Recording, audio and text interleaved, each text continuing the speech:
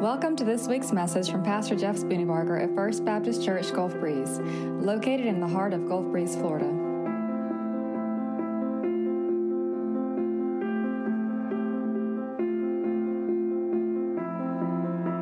Romans chapter 1, verse 13. I do not want you to be unaware, brethren, that often I have planned to come to you and have been prevented thus far, in order that I might obtain some fruit among you also, even as among the rest of the Gentiles.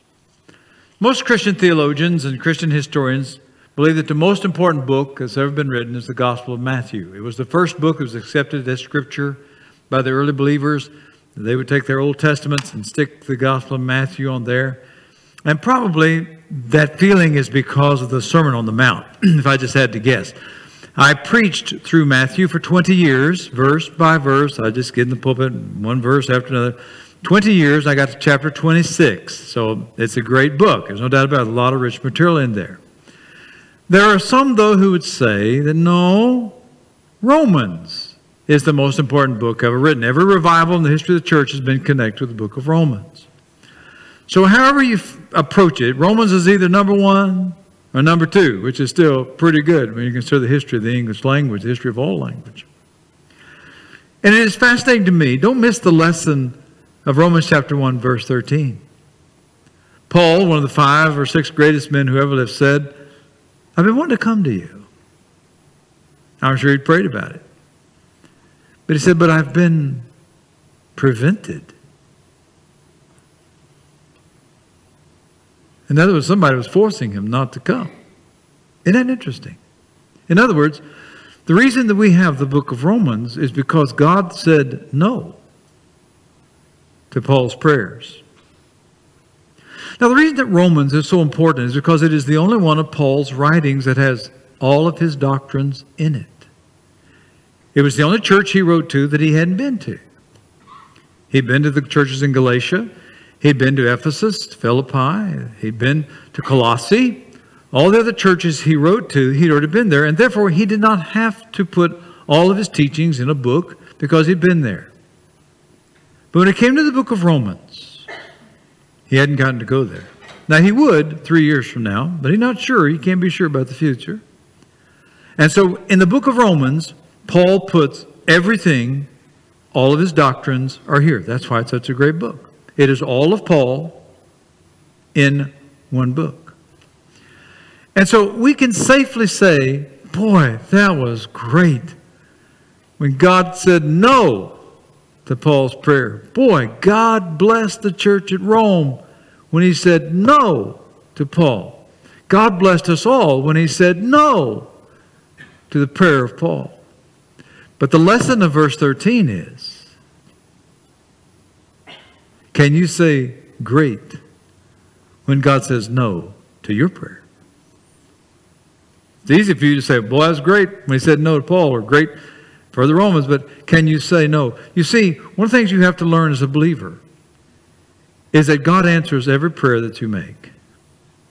One of the greatest mistakes we make in our talking, we say, God answered my prayer when he says yes.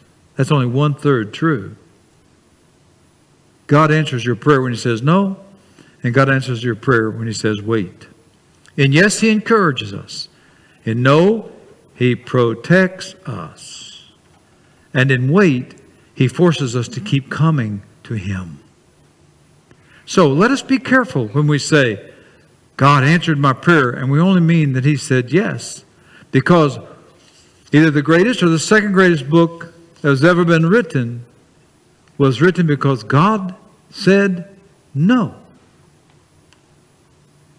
Have you thanked the Lord lately for something you prayed for that he said no? Now, verse 14. Verse 14. I am debtor both to the Greeks and to the barbarians, both to the wise and to the foolish. Debtor. He said, I'm in debt to all the Greeks, most beautiful language in the ancient world. We should be grateful the New Testament was written in Greek, the richest language from the ancient world. Beautiful language. So there were those who spoke Greek, and then there were the rest of them. That's the barbarians. No matter what language you had, the Greeks were kind of a little bit puffy about that. They loved their language. So Paul is saying, I'm in debt to everybody that speaks Greek and everybody that doesn't speak Greek. And then he says, I'm also in debt to everybody that's wise and everybody that's foolish, whether they're learned or unlearned, whether they're cultured or crude, civilized or uncivilized. In other words, Paul says he was in debt to every human being he ever met. Now, I'm going to ask you a question. Do you feel in debt to the Russians? Good question, isn't it? Do you feel any sense of debt that you need to be making a payment to someone from China?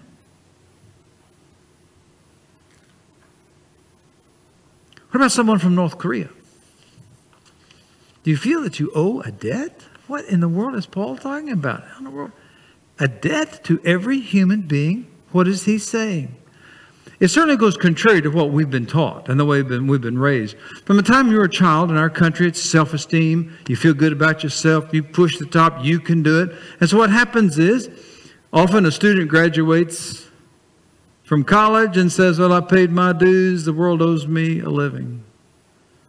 The debutante, who's been taught to have high self-esteem, says the world owes me fame.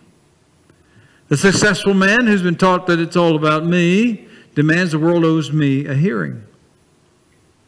The power broker says the world owes me influence. And the worker says the world owes me a promotion. Many people feel that the world rotates around them. They're taught that from the time they're little children in our culture. We have raised a whole generation of people who think that the world is honored by their presence and owes them.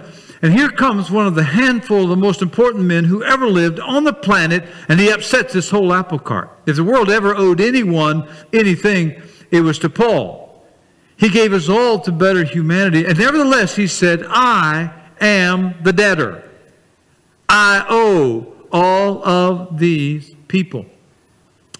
A sense of debt is one of the most driving things in the world. My wife has taken care of our finances for over 45 years. When we first married, I thought I'd take care of the money. I'm a mathematician by training, and I thought I'll handle the money, and it was a disaster. Hand over to my wife, and for the last 45 years, by the way, I did it because of Proverbs 31, which said the woman took care of the business affairs, and I decided, you know what? I'll let my wife take over. And took care of it, and we've done very well all through the years. My wife, before she would get behind on a debt, would crawl on her hands and knees to make a payment. There's something about a sense of debt that can drive you to do remarkable things.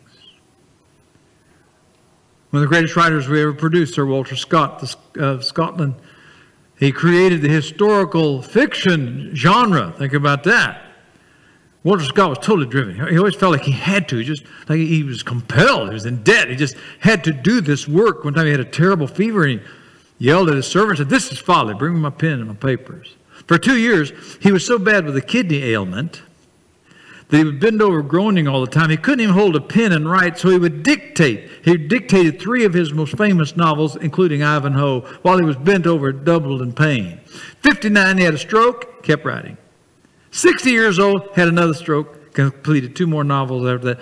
Doctor said you need to take a Mediterranean cruise. He got on the boat, spent a few days, went back home, and continued that great writing to which we today are so grateful for. Why? Because he had this sense of debt. I got to do this. I have to do this. I feel obligation. And that kind of thinking is so foreign to us. And yet think about it. Every day we enjoy benefits which are ours because of people we never even knew. People who've gone before us, people who served us, people who did certain things, put things in place. Most of us in this room, we did not fight for our freedom. Most of us have not written the laws that we enjoy. Other people worked hard for us and made it possible for us. Well, what do we do about that? Well, one of the things that we've learned is if you're going to be a great person, if you're going to be successful in the eyes of God, if you're going to live up to being an image of God bearer, then at some point you have to come to the point that you realize you must give more to the world. You must contribute more than you receive. Now, what in the world is going on in the mind of Paul the Apostle? I owe every human being, what is it that he would get on his hands and knees like Ruthie would to pay a debt? What is it that he owes?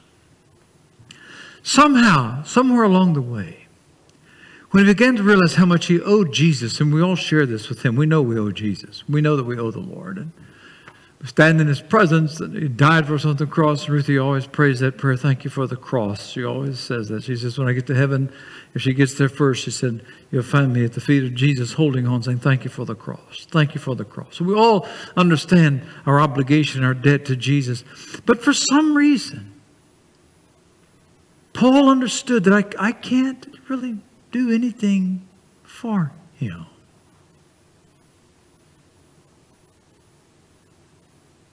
I can't give him money. I really can't do anything. He's up there, I'm not. Well, what am I going to do? And somewhere along the way, Paul took the debt that he owed Jesus, and he understood, oh, Jesus wants me to repay him through all these people that are going to hell. Wow. There's your contrast. You got Pharisees, you got Sadducees, you got church members, you got pastors, you got all these people. And Paul says, I am in debt to Jesus. I'd crawl on my hands and knees. And how do I pay it? I find some lost people. I find somebody going to hell for whom Jesus died. And I pay my debt to him through them. One of my favorite little stories in the Old Testament is Barzillai.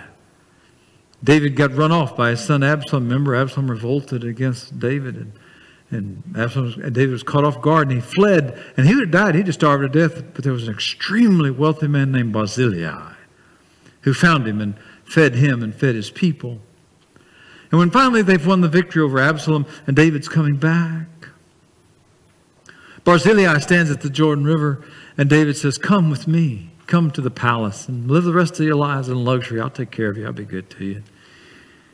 And Barzillai says, no, I'm 80. I want to go home. But here's my servant. Bless him in my place. So Chimham goes with David. And then before David dies, one of the last things David does, he says to Solomon, Barzillai was good to me. I owe him. You take care of his sons. I love that. David understood the debt to Barzillai and knew he had to pay it somehow. And even though Barzillai would not let him pay him directly, he still was in debt. He said, so we're going to do it through the ones he chose, or he would want us to pay it back to. That's what Paul understood. He understood that you never lock eyes with anybody that Jesus did not die for. That everyone you ever see is blood bought, blood cared for, blood shed over, every one of them. And you cannot thank Jesus directly by what you do. There's really no way I can get up there and do something. Instead, I must thank him by helping these people that he loves so much. And I will touch his heart when I touch them. Because we have what they need. We are in their debt. When Pasteur learned that bacteria spread disease, immediately he owed the world. When Edward Jenner discovered the smallpox vaccine, he immediately owed the world. When I was a little boy and Jonas Salk found the polio vaccine, immediately he owed the world. I still remember, I could only have been 5 or 6 years old. I still remember standing in line at the Benton Courthouse, Benton, Missouri, in southeast Missouri, to get my polio shot. Jonas Salk. No patent, no profit, nothing. He discovered it and he gave it away. And that's what Paul is saying here. He's saying, I have something. The world is sick. And I have the only thing that can cure them. When I was a young preacher, I read a story about one of Britain's civil wars. And in the Civil War, one of the governors was in rebellion against the queen, and the queen sentenced him to death. But his friends interceded, and so the queen had mercy and sent a pardon to save his life. But his bitterest enemy got the pardon and locked it away till the execution was over. I read that story over 40 years ago, and it still just does something to me. And yet, is it not true that there is a way in which we do that? Everyone we see, everyone we know, everyone we run into, Jesus died for them. Jesus cared. We're the only ones. We're their only hope. We are their only hope. The people that we know and we meet, how many people do you think are going to try to win them to Jesus in their lifetime? I am 70 years old. 70. And no one has ever walked up to me at a bus station, in a restaurant, at a gymnasium, the park, at the rec center. Never has anyone ever walked up to me and said, by the way, are you a believer? Are you a Christ follower? Are you know, no one. The only chance that the people you know that are going to hell are going to be saved is for you to realize you owe them. And you would not let your debt at the bank build up. You need to do something about it. But now, and that's not all. No. If I stopped right there, that's not all. Look at verse 15. Look at verse 15. Thus, for my part, I am eager. I love this. I am eager to preach the gospel to you also who are in Rome. See, duty can drive you. I mean, duty can be a strong thing. My grandfather, Hill, my mother's daddy, fought in both world wars. He lived by one word, duty. That's it. I mean, his whole life was duty. That's all he did. Duty. I mean, he was focused. Do your duty. That's what you do. And Paul had that. But Paul had something else.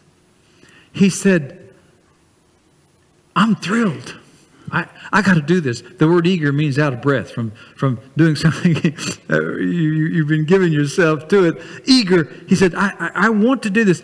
I have felt for a long time that the most neglected verse in the New Testament on living the Christian life is Philippians 2:13, which says God not only gives us the power to do what pleases Him, but that God gives us the desire.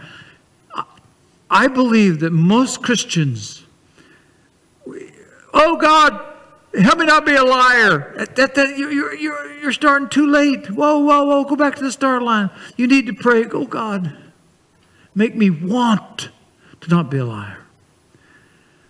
Oh God, I got to win this guy to Christ. I got to at least talk to him about Jesus. And I know it's my duty. I know, God, make me so thrilled and so happy to do this. Give me the desire. Burn in me. That's what was going on with Paul. He's like, I owe these people and I'm on fire. I owe them and I am eager. I want to get there. So you have to have both. Duty without drudgery. Instead, duty with delight. Knowing what you have to do, and then praying for God to make you want to do it so desperately that you're absolutely thrilled. And Paul the Apostle is such a great example of one who mixed both through the rest of his life. Duty, delight. On the road to Damascus, God knocked him down to the ground with a bright light. He's lying flat on the ground. He got to do his duty. He says, what's your name? I love that. I love that little moment. He's knocked to the ground. He said, could we just get the name straight? I'll take it from there, Lord. Who are you? Can you get the name? And then he said, what will you have me do? That's duty. He gets to Damascus, and what does he start doing? He starts preaching. He can't help it. I mean, he got to tell people that's delight. He's so excited preaching. God said, whoa, Paul, you got a lot to learn here, buddy. He sends him down to Arabia, to a desert for 3 years.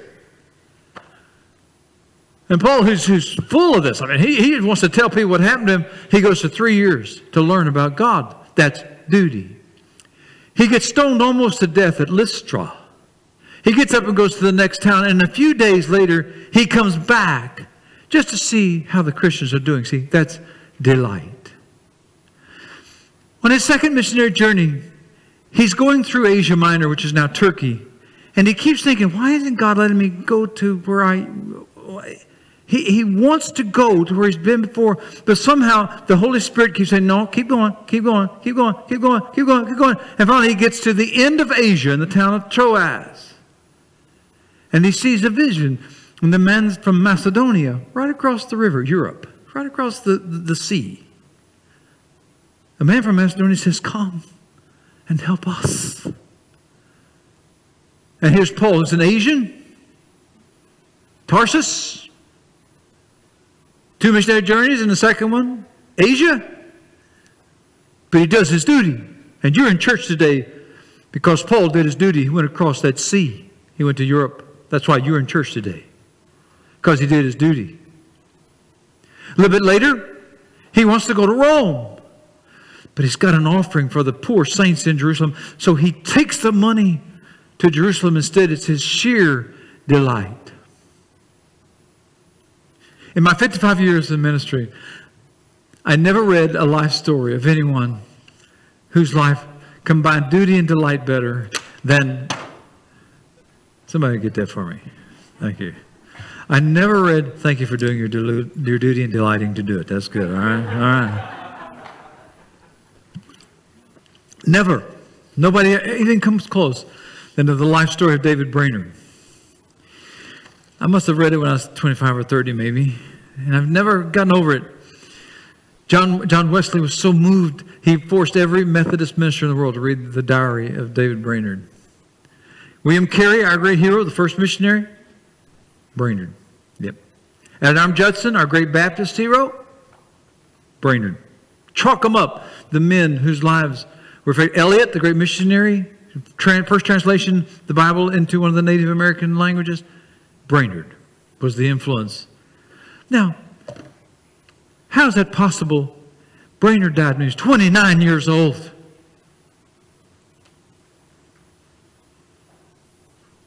How do you die when you're 29? And you change the whole face of the earth. How do you do that? When he was 26, he felt a call to go into the wilderness of America and became a missionary to the Delaware Indians. He said, at night I would dream about them. The day I would get up, I'd think about them. All I could ever think was to try to win them to Jesus. But he got sick. The Delaware Indians would tell the traders, the white traders who would come for the furs and everything later, they would tell the traders of the white man who in the middle of winter would pray in the snow for them until his body was drenching with sweat. And then when he stood up, the blood from his tubercular lungs were in the snow. And they would tell the stories of this man who loved them. Brainerd preached standing up until he finally had to have a chair. Then, when he couldn't sit up any longer, the Indians would bring him on a pallet and they'd lie him down in the middle of where they would meet, and he would preach to them.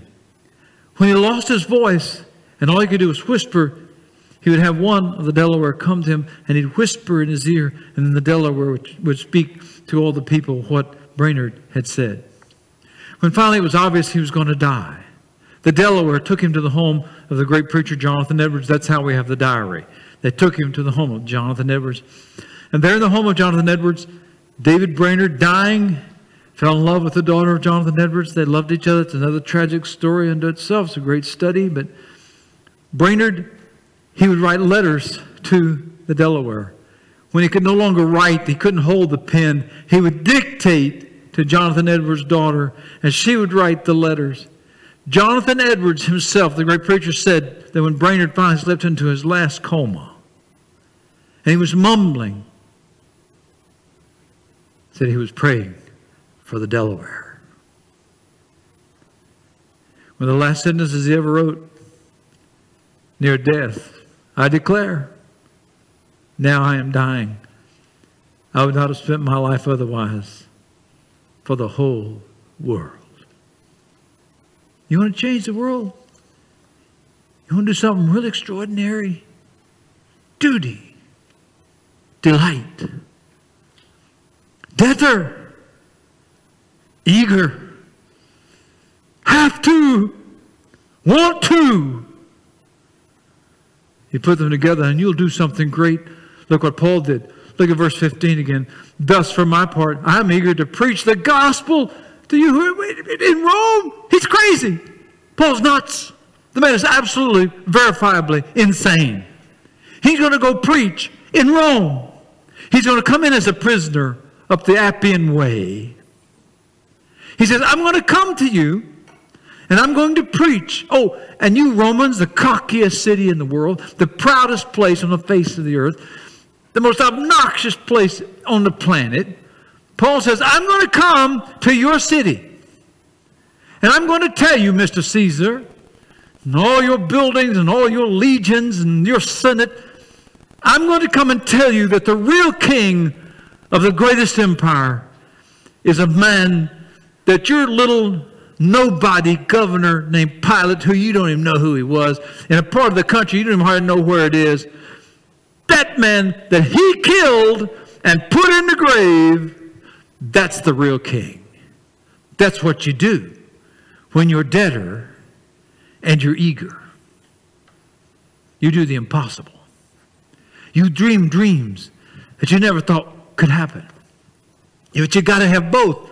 Debtor. Eager. When you put the two together, nothing can stop you. Do you realize that Paul the Apostle walked into Rome? He walked into Rome as a prisoner. You remember the story how he got there. He appealed to Caesar. He's chained. The Christians came 40 miles out to meet him. And then he got a little farther. They came 30 miles out to meet him. And finally he got into the city of Rome. And all he did was preach to them about Jesus. That's all he wanted to do. And 300 years later, now folks, don't miss this. 300 years later, there were 1,750,000 Christians buried in the catacombs of Rome. 1,750,000 that we know of by the marks and the symbols, the engravings, in the catacombs of Rome. Now, one last thought. Not done. One last thought. Look at verse 16. Then we'll be done. You're not listening fast enough. Verse 16. For I am not ashamed of the gospel. For it is the power of God for salvation to everyone who believes, to the Jew first, also to the Greek. For in it, in the gospel, the righteousness of God is revealed from faith to faith, as is written, the righteous man shall live by faith. Or let me say it. Let me, you remember the just shall live by faith, the great statement of the Reformation. Let me say it in a little different way, same meaning, but you'll get it when I tell you this. This will change you forever. The one who is just by faith is the one who will live. That's what Luther got. The just shall live by faith. He got it. The ones who are just by faith. The ones who live in faith. The ones who come to know Jesus in a personal way. Individually. Personally. Faith. So Paul's going to go in and he's going to try to win people, basically, just one at a time. There'll be some here and some there. But the power of God is in the message to the individual, for the individual to believe.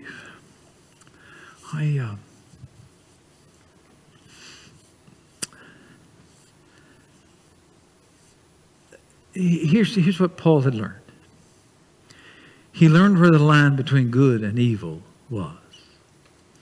One of the greatest mistakes that American Christians or USA American Christians are making is we are drawing the line between good and evil in the wrong place. Here's what we're doing. Now watch me. Stay with me now. We believe that the line between good and evil is between people groups. Between groups of people. You can draw lines here and we're good, they're bad. A Republican believes that the line between good and evil is drawn between the Republicans and the Democrats, okay? Republicans, they're pro-life, you know, the Republican positions, okay? So they say, okay, here's the problem. The problem is, here's the good guys, there's the bad guys. On the other side, here's the Democrats. And they believe that the line between good and evil is between the groups. They say, okay, here we go. You people, you don't support the poor enough, you don't care enough, about welfare and all that kind of stuff, So the theory is that the line between good and evil is between people groups. Here's what Paul understood. Do you understand what he's saying in verse 16? I'm not ashamed of the gospel because it's the power of God to save individuals one at a time. He's saying the line between good and evil is always right straight down the heart of every individual. Every Republican in the world, right here is the line of good and evil.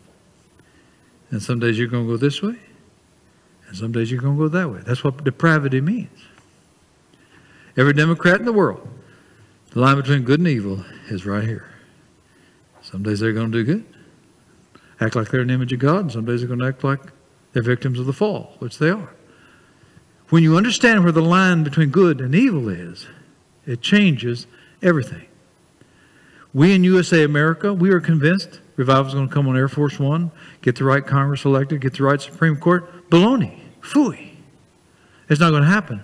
Revival is going to come when we begin to realize that the line between good and evil is in every individual. And therefore, if I'm going to win victory, the power of God to salvation, I've got to look at this lost person and say the line between good and evil goes right straight through their heart, and I am in debt to them because I'm the only one probably in their life who's ever going to take time to tell them how to cross the line. Ruthie and I was pastor of a big church. God was good to me. I wasn't pastor of as big a church as some of these guys that y'all had this week. I was glad to be in that group. Those are some big dogs, man. I was just a little barking, but they're the big dogs. But I was glad to be here. But at one time, my last church was a nice-sized church. I had 26 ministers that reported to me. 26. And so I'd go into the staff meeting on Monday morning, 26 pairs of eyes looking right straight here at me. Well, I mean, it's okay. So it's a big deal. All right. Ruthie and I woke up one day and we realized we didn't have a lost friend in the world. In all of humanity. We were just trying to keep our staff together, save marriages. I mean, we were dealing with safe people. So I went to my college minister, and I said, Daniel, this ain't right. I got to do something. I got lost. You've got lots of college students that are lost. We want to start a college group in our house. And so we started a college group. 5 years, had a college group in our house. We'd have 30 to 55. We'd feed them, take care of them, be good to them. And suddenly, we were around a lot of lost people. And we learned in those years that the power of the gospel is not in politics. You need to be in politics. You need to be a good citizen. I'm not saying don't do that. But you're going to fail if you begin to equate what we do politically with the result spiritually. Those are two different realms. Don't ever forget that. The kingdom of Christ is not the kingdom of this world. Yes, you need to be involved in politics. Yes, you need to make right decisions. Yes, you need to vote right. Yes, all those things are right. But the only hope for the world is for us to win as many people as possible across the line between good and evil, pull them to the good side. So I ask you, how are you doing? God said no to one of your prayers lately? Are you okay with that? Have you said thank you for protecting me, or you got a little resentful spirit in you? Do you understand you're a debtor? Do you understand the person you saw last night out at a restaurant or somewhere that was drinking a little bit too much and slurred their speech and was a little bit rude and loud? Do you understand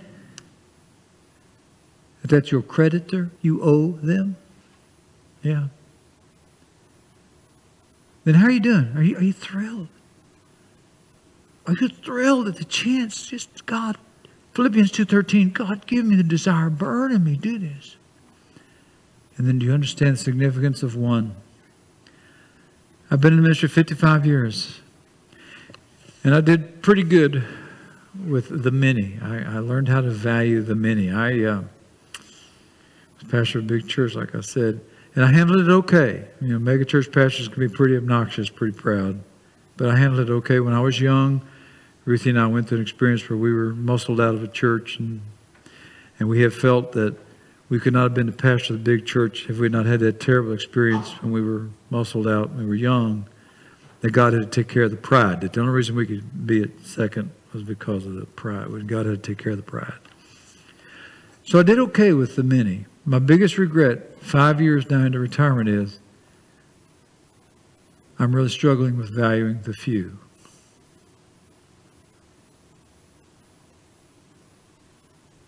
I'm really struggling with trying to win 1 or 2 people to Jesus. I really struggle with having just a handful of pastors in my home to minister to. I really struggle with the few. And yet that's exactly what Paul was saying here. Let me in there. Let me at it. I'm going to share a message. You have to receive 1 person at a time. Just give me a chance. How you doing? All right. That's enough. Let's bow our heads and close our eyes now. Everyone, would you please put all your notes away, put your Bibles away. Now let's just think for a moment now. Just us and the Lord in the quiet of this moment before we leave and go home. What in the message kind of stuck you a little bit? You can't hear a sermon like this without being a little bit offended. You think, what hit you? I just ask you to pray about it. Just take it before the Lord. And then while you pray about something in the message that might have affected you or influenced you, there's always a possibility that somebody who does not know Jesus. And I'd like to lead you in a prayer. Now, this prayer doesn't save you. Now, let me be very clear. We Christians don't believe in abracadabra and please and thank you. Or we don't believe in open sesame, that type of stuff. We don't believe in that. So there's no magical prayer that you pray to get saved. So when in just a moment, when I lead you in this really simple prayer, the prayer I prayed when I was saved, and the prayer led my son in, I'm not wanting you to pray it as if that's going to save you, but I've learned that people who are getting close to becoming Christ followers, their minds are going 1,000 different directions. Man, do you realize to become a Christ follower, you have to admit you've been wrong every minute of your life? Whoa! So one of the things I've learned is as people get close to receiving Jesus, man, their brains are going nuts, man. The circuits are blowing every direction. And so I use this little prayer, not as a magical formula, no, but as a way to just kind of help you pull it together. Come on, let's pull it back in. And if this prayer will help you say to Jesus from your heart what you really are feeling right now, then use it. Once again, there's no magic in it, but if it'll help you do it, here it is. I'll pray it out loud and you pray it silently if it'll help you. Dear Jesus, I am sorry for my sins. Please forgive me. Come live in my heart. I receive you as the master of my life. Amen.